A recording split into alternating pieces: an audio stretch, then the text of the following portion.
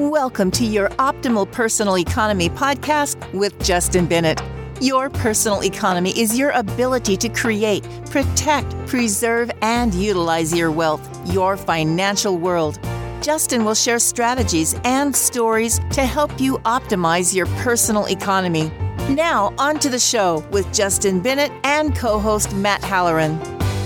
Hello and welcome to episode number 14 with Justin Bennett. Today, we're going to talk about gross versus net. Now, Justin, let's begin by defining what both of those terms mean when it comes to financial services. Sure. When I think it's important to spell out and offer this definition for both gross and net to give our listeners some valuable context. And so gross rate of return would simply be the rate of return that an account may receive before taxes and before term insurance may be deducted from one's world. And the net rate of return would simply be the total return of an investment account after taxes have been subtracted and after a term insurance calculation has been also subtracted. Okay.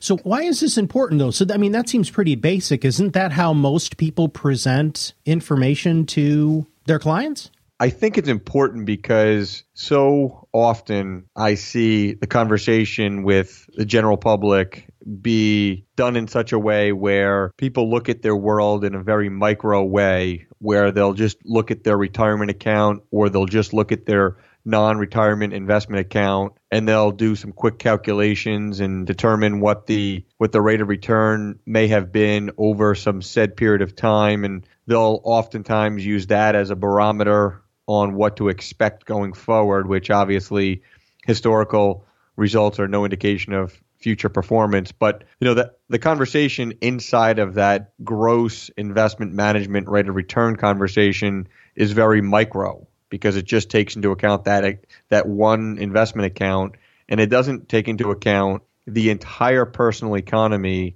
of one's financial world, which involves a lot more than just that investment account. And so what we like to talk to our clients about, what we think is refreshing, what we feel is absolute, full, and clear transparency, is to say we have this rate of return on the investment account, whether it be a retirement account or a non-retirement account. And then what we have to do to only make it fair and realistic is to subtract out the taxes, whether it be the embedded tax, which is a tax that somebody will pay in the future on the money that comes out of the retirement account, or the ongoing tax that they're going to pay on some of the return within their non-retirement investment account.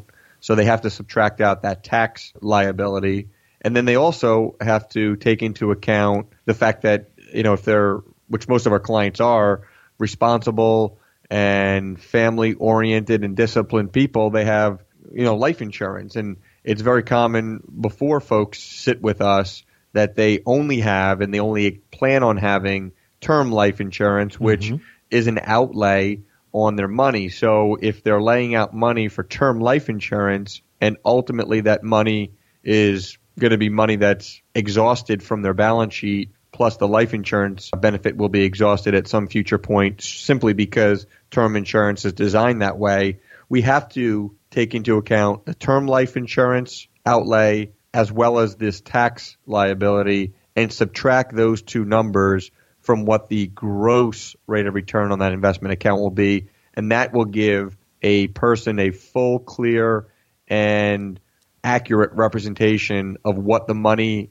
is that they will have to be able to spend and enjoy for them, their family, and their future. Well, how do you figure out what that tax rate will be? Do you project based off of previous averages? Help me understand that a little bit more. So we're certainly not tax professionals, and therefore we rely heavily on tax professionals to come up with tax calculations, which I think is the accurate and professional way to handle that. But I think for conversation and illustrative and modeling purposes, we would use either the current capital gains tax rate, or the ordinary income tax rate that somebody may be at from an effective tax rate perspective. So we'll always lean on, the tax advisor of the client or the tax advisor that, we may be working with to come up with that, because we don't offer tax advice.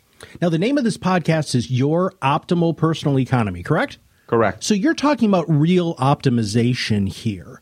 Are there any good questions that our listeners should ask either themselves or if they're working with another financial services professional to see if their advisor is doing this level of optimization? I think the first and simple question would be, hey, Mr. or Mrs. Advisor, when you take into account my total return on my investment account and you subtract out my term insurance cost as well as my embedded or my ongoing tax liability, what does my net rate of return work out to be?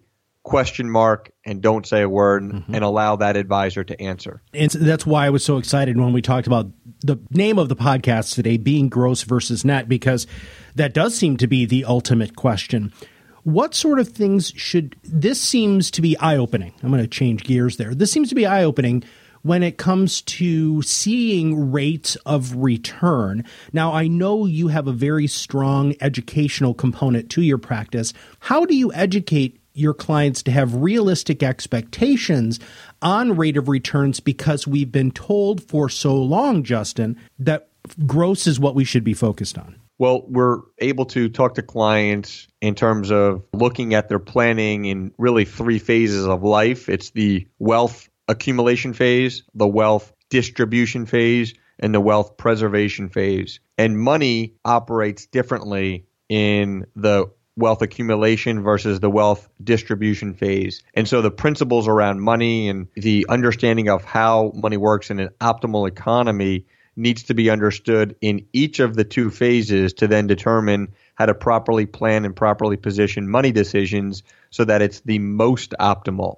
And so we are very clear when talking to somebody in the accumulation phase and helping them understand how money works. And then furthermore, helping them with a little bit of a preview of how money is going to work in the distribution phase. Even though they're not there, they need to understand how it's going to operate to some extent, because it's going to dictate and drive current day decisions around how they position their money. Wonderful. Well, any closing statements, any other thing that you want to pass on to our listeners today about paying closer attention to what those numbers are and what they mean? The difference between gross and net is pretty simple. Net is simply the amount of money that you have in your fingertips to be able to spend and enjoy, whereas gross would suggest there's some layer of money or monies that will be subtracted before you have that money in your hands to be able to spend and enjoy. Well, Justin, thank you. Thank you very much for your thought leadership today. Thanks, Matt. And if you have not subscribed to the podcast, make sure you click that subscribe now button below. It makes it easy for you to get a new podcast every time Justin comes out with something new. And it also makes it easy for you to share with your friends and family. For Justin Bennett, this is Matt Halloran. Thank you very much. And we'll see you very soon.